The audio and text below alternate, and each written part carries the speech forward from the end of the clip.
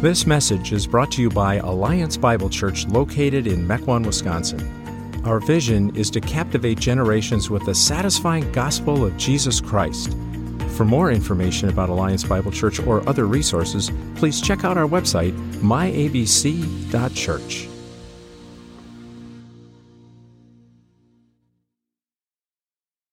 When you think about fame or royalty, what is it that comes to mind?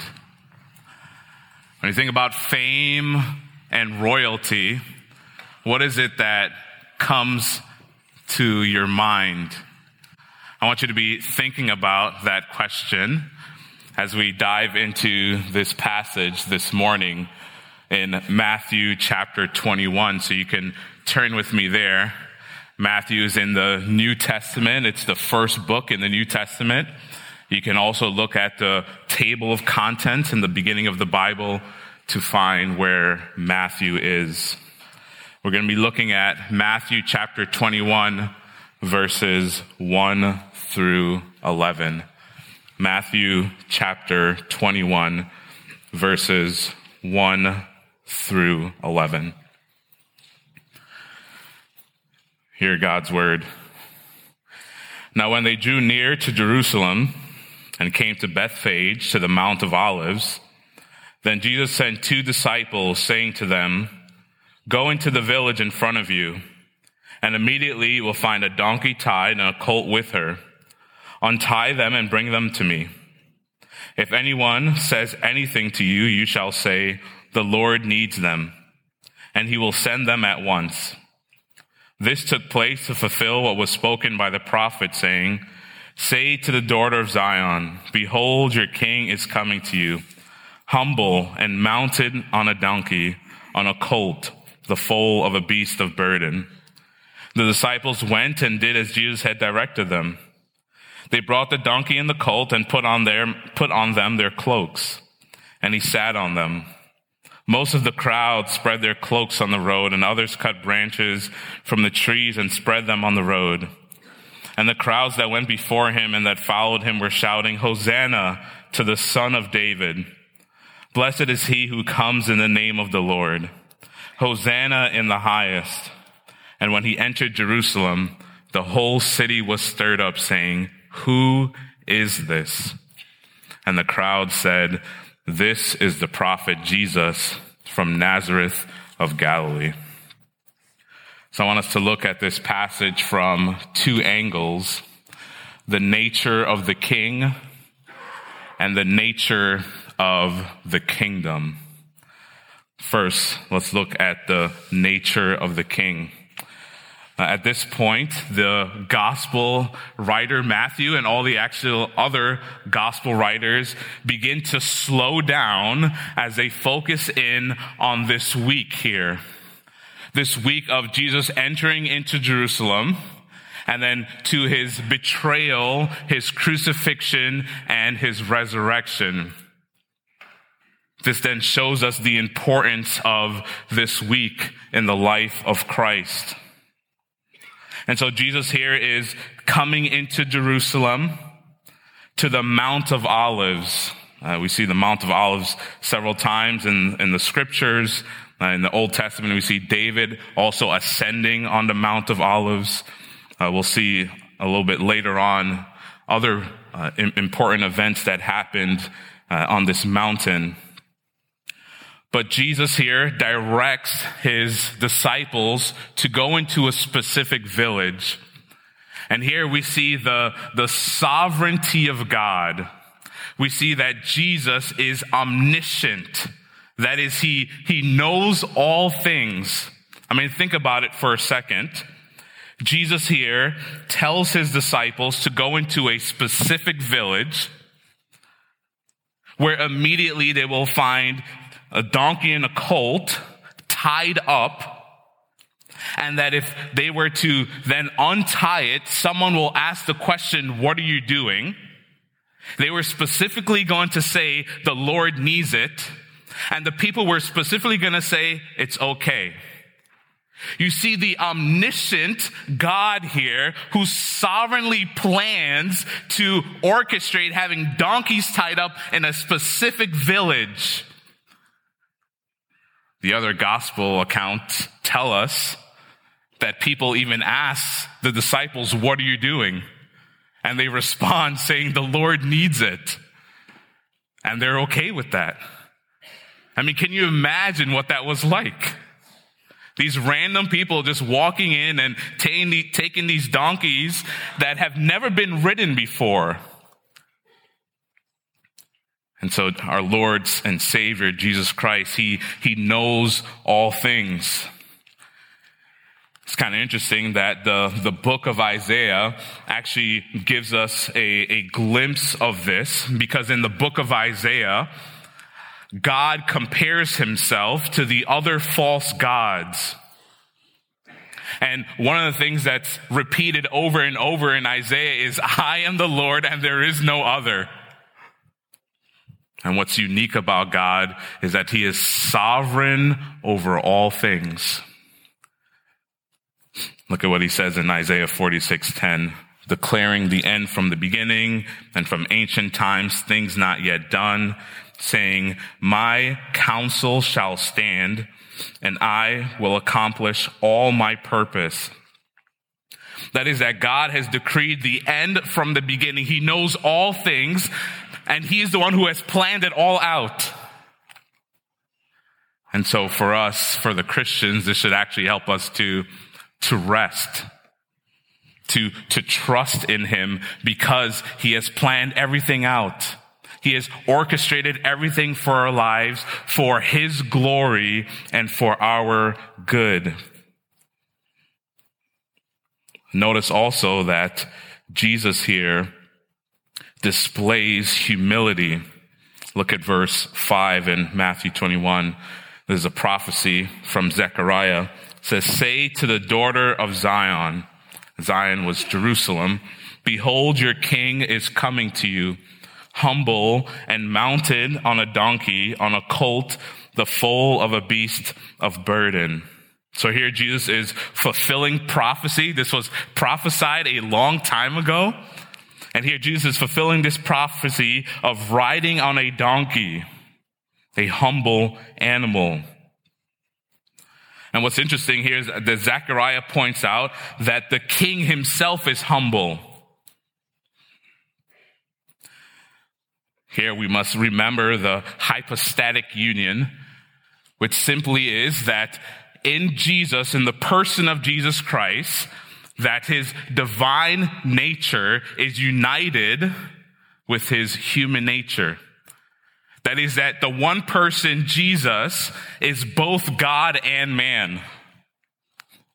And so here we see that God has humbled himself. We celebrate this during Christmas time, but we know that Jesus is truly man.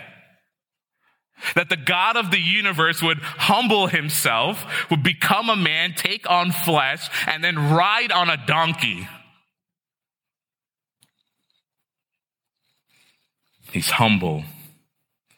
Philippians 2 points out that Jesus was obedient to the point of death, even death on a cross. That a king would lay his life down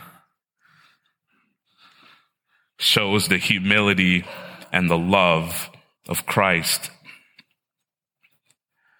And he's also the Messiah. We saw that this was prophesied in the Old Testament in Zechariah. But also look at verse 9. It says, "And the crowds that went before him and that followed him were shouting, 'Hosanna to the Son of David.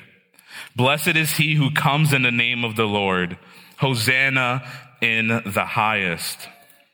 Now, what's really interesting about this is that many times in the gospel accounts, you'll see that Jesus will often say, "Don't tell anyone that this happened," or "Don't tell anyone who I am." You ever wonder why Jesus says that? Why does he tell people not to tell other people who he is? And I think this has to do with mistaken identity. What do I mean by that? Here the crowds are shouting Hosanna, which means save or save us. They're calling him the Son of David. That is because Jesus is from the line of David, right? God made a promise, a covenant with David that one of his children, one of his offspring would be seated on a throne forever and ever. But here was the problem. Their understanding, the Jewish understanding of Messiah, was that he would come and he would offer and give political liberation. That is, at this point, the Jews are oppressed by the Roman government. And so, as they are calling out, some of them probably do not understand what they're saying. In fact, they don't understand who Jesus truly is. And we see this a little bit later on in verse 11 when they say, "This is the prophet from Nazareth of Galilee." Jesus indeed was a prophet, but he wasn't just a prophet. In fact, Jesus did not come to liberate them from Roman oppression. He actually came to do something far greater. For them, in their mind, they think that the Roman government is their greatest foe. But the greatest foe was not outside of them. The greatest foe was actually inside of them. It is the human heart that is rebellious against the true king.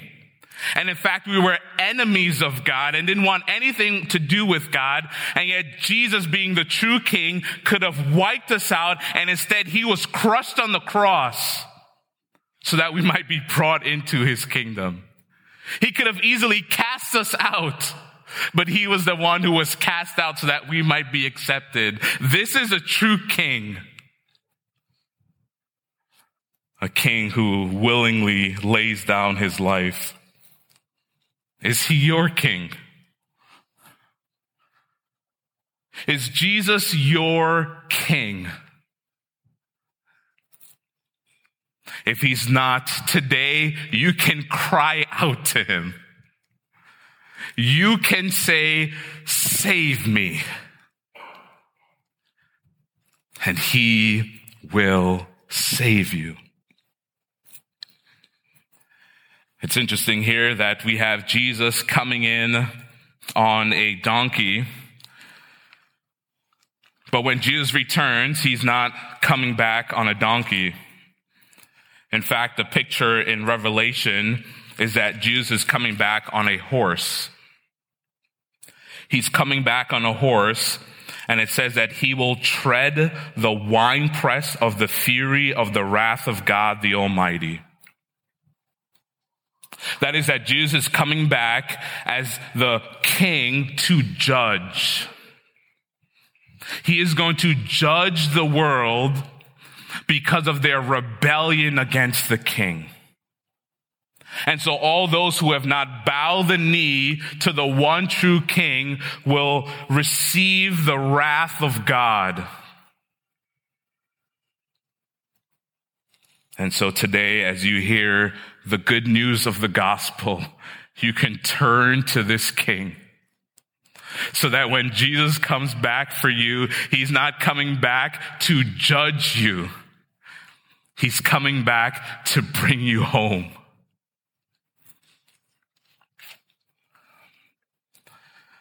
Let's now look at the nature of the kingdom. The nature of the kingdom. The king itself implies that there's a kingdom. He's the one who is seated on the throne and rules over all things. And so the nature of the kingdom specifically being the people of God. The people of God. First, we see that they know him. There first needs to be a relationship with the king. And even in the text itself, there's a distinction between the disciples and the city. Verses 10 and 11 speak about how the whole city was stirred up, and they're asking the question, who is this? Who is this guy who's coming in on a donkey into Jerusalem? Who is he? They don't know who he is. And so first, disciples of Christ know him. They have trusted in him. We see this a few chapters earlier when Jesus asked his disciples, who do people say that I am? And some are saying, well, some think you're Elijah. Some think you're Jeremiah. Others think you're another prophet. And then Jesus asked the question, who do you say that I am? And this is what Simon Peter says in Matthew 16 through 17. Simon Peter replied, you are the Christ. That's Messiah. That's the anointed one, the promised one of the Old Testament. The Son of the living God. And Jesus' response, verse 17, and Jesus answered him, blessed are you, Simon Bar-Jonah, or son of Jonah, for flesh and blood has not revealed this to you, but my Father who is in heaven. It is all focusing and surrounding the identity of the Messiah, who is Christ, Jesus Christ.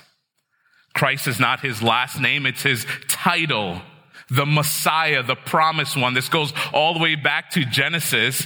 When Adam and Eve rebelled against God, God promised that the offspring of the woman would crush the head of the serpent.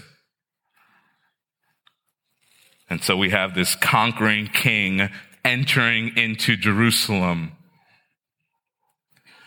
And so the question is do you know him? Have you trusted in the King? Do you belong to the kingdom? Entrance into the kingdom is by faith. Peter himself confesses that Jesus is the Christ. Do you believe that? If you believe that, you are a part of the kingdom of God. The kingdom of God manifested today is in the local churches, through local churches. That as Christians gather together, as they worship the Lord, as they partake in the ordinances, all that we are worshiping the true King corporately together. The first needs to be a knowledge and trust in the King.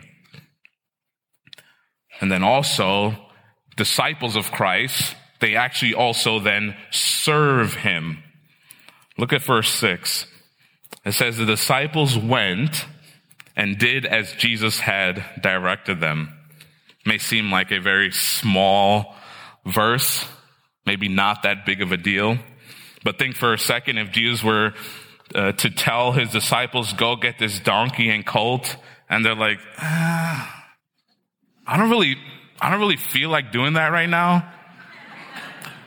I just want to relax and hang out, and I don't really want to go into that other village. I don't know what's over there. The donkey's probably smelly. I just don't want to do that. But the disciples here, they went and did as Jesus had directed them. There is an obedience here that shows that they are disciples of Christ. So disciples of Christ serve him. They're obedient to him. They follow his commands. One of the threats of serving Christ is pride. Pride is when we think we are better than other people. Perhaps when we elevate ourselves above other people. We compare ourselves with others. One of the ways that we see this is actually through entitlement, where we feel like we're owed something. Like you owe me for me doing this for you. Or you owe me just because I'm better, or I'm the king, or I'm God. And we may never say those words, but we might act that way. Think about it. Think about it in your head. What is it that I think I deserve? What is it that I think that I deserve? And one of the ways that we can find that out is by thinking about what gets us angry. What is it that gets you angry? Because when you and I get angry, it's because we have this goal in our mind that has not been met. Sometimes it can be as small as if someone doesn't text you back right away. And you get angry. Why? Because you think in your mind, that person owes me a response back right away. Or in the context of the church, we might even think that I'm going to do these things. I'm going to serve the church. One, so that other people can look at me and give me a round of applause. Or what's dangerous as well is when we think then that God owes us. When we start to think that God owes me, then we have become God. We have become the king. God needs to serve my needs. And sometimes we get upset, we get angry when we think, man, I'm serving the church, I'm reading my Bible, I am praying, and God has not given me the desires of my heart. That is entitlement. There's actually only one thing that we deserve, and that is the wrath of a holy and just and perfect God. And so everything else is a gift of God. Another angle of this is false humility. Once we start to think I am humble, man, we have really missed it. If we're fishing for compliments, or we are trying to say, oh, it wasn't that big of a deal, at times that's false humility. We need to recognize that our God is king, that we are his servants. And so when we begin to then compare ourselves with other people or think that other people or even God owes us, we have missed the point. One way to fight against this is using God's word to meditate. And I think two good verses that help us with that is found in Philippians chapter 2. Philippians chapter 2, verses 3 and 4 says, "Do nothing from selfish ambition or conceit, but in humility count others more significant than yourselves. Let each of you look not only to his own interests, but also to the interest of others." And so as we begin to meditate on verses like that begins to change our mindset. That we remind ourselves, it's not all about me. It's actually all about Jesus and his bride, the church. And so as a result, I can worship him and I can serve him freely.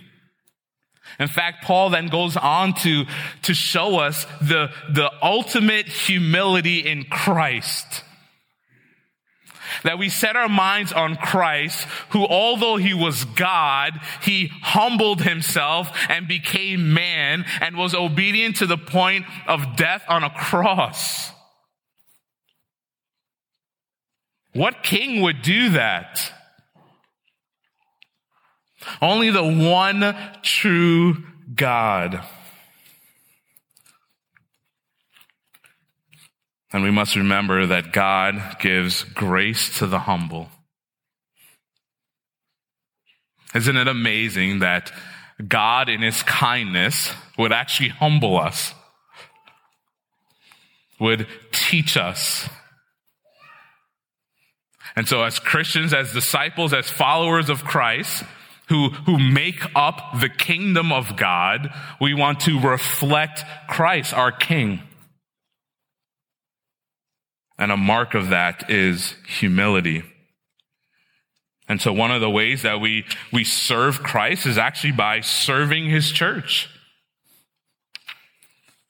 We serve Christ by serving his bride, the church. And some of you are doing that. Praise God. And some of the rest of you maybe think, well, maybe I don't know how to serve. Or I feel like I don't have any gifts or strengths to serve. What should I do? Well, I'll have an opportunity for you today. That after the service, you can walk into the lobby. And we have about 9 different ministries in the lobby with over 30 different volunteer opportunities that you can walk through and you can see what will be a good fit for me. Right? We don't want you to serve in a place that's not going to be a good fit. It's not going to be good for you, and it's not going to be good for that ministry. And so maybe your strength isn't this, but it's this. And so we have that for you. So after the service that you can walk out, you can walk around the tables, and you can look at these different ministry opportunities to serve the bride of Christ. And yet you can do so in a loving and humble way, knowing that all this is for God's glory. Knowing that we want to be committed here at Alliance Bible Church to captivating generations with the satisfying gospel of Jesus Christ. We want people to know Christ, to grow in their love and desire and affections for Christ, and to bring the lost to a great and kind Savior. So I encourage you after the service to do that. And last, disciples, they praise the King. They praise the King. Zechariah 9 actually gives us a helpful way to look at this, which actually isn't quoted in Matthew. The beginning part of Zechariah 9 says this: "Rejoice greatly, O daughter of Zion. Shout aloud, O daughter of Jerusalem. Behold, your king is coming to you. Righteous and having salvation is he, humble and mounted on a donkey, on a colt, the foal of a donkey." Zechariah calls us to rejoice and to shout aloud, to praise the King, because he himself is worthy of all of our praise and adoration. Why? He brings salvation. That is, we were enemies of the King, deserving of his punishment, and he himself comes to save us by laying down his life willingly and lovingly. I encourage you today or later this week to read the rest of Zechariah chapter 9. There's so much in there. So I'm not going to preach another sermon on Zechariah 9 right now, but I will point out a few things. It goes on to say that he shall speak peace to the nations.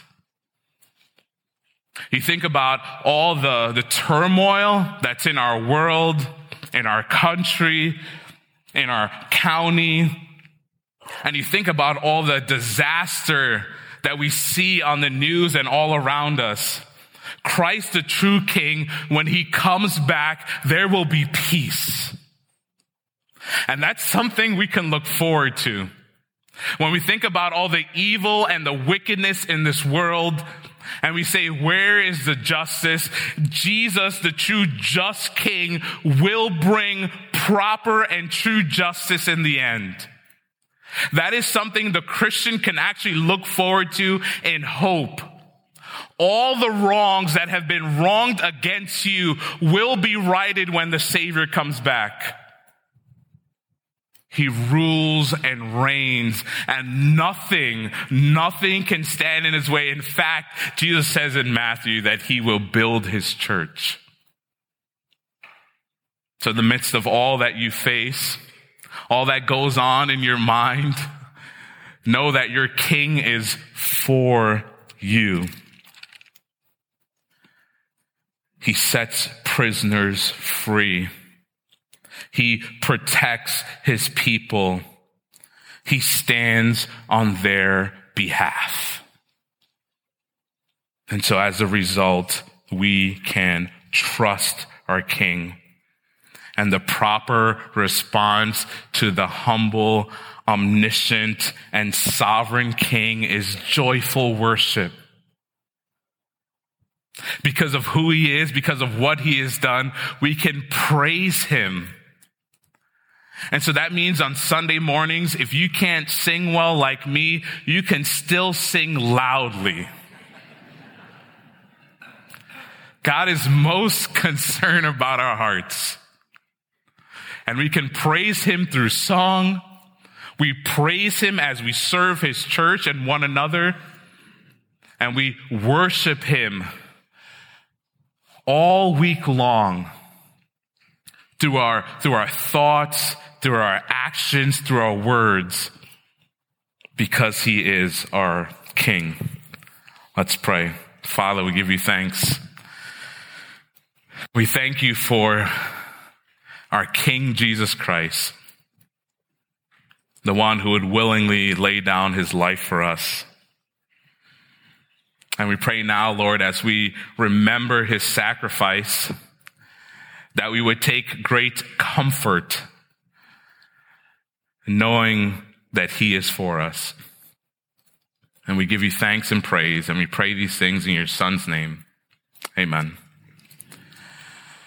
So you can take out your communion elements with you.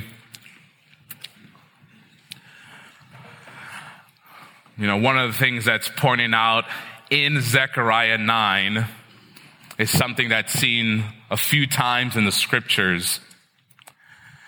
Zechariah 9:11 says, "As for you also, because of the blood of my covenant with you, I will set your prisoners free from the waterless pit."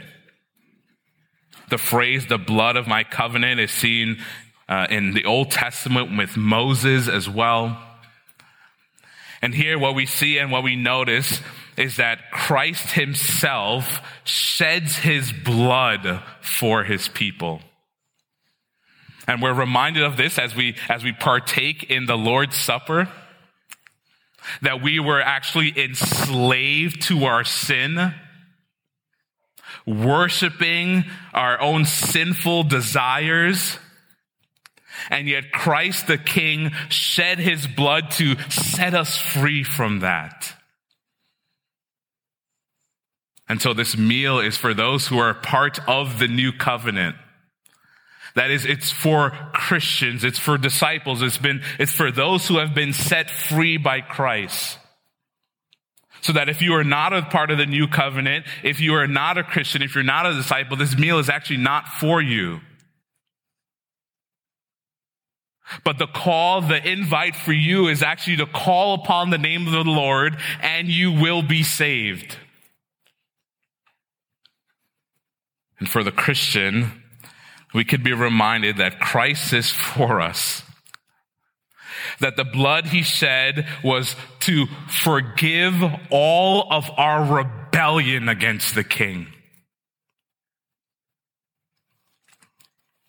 And so you can take comfort, Christian, knowing that your sins, though they are great, that you have a greater Savior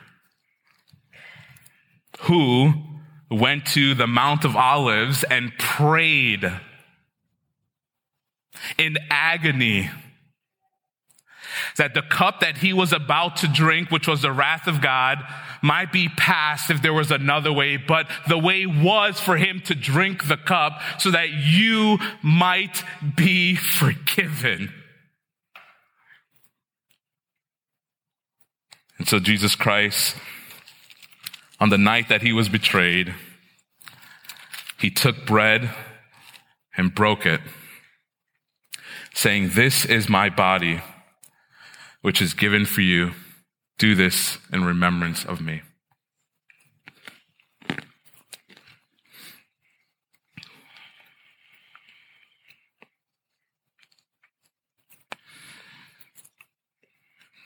And Christ, when he took the cup, he gave thanks. He gave it to his disciples, saying, "Drink of it, all of you, for this is my blood of the covenant, which is poured out for many for the forgiveness of sins." Let's drink.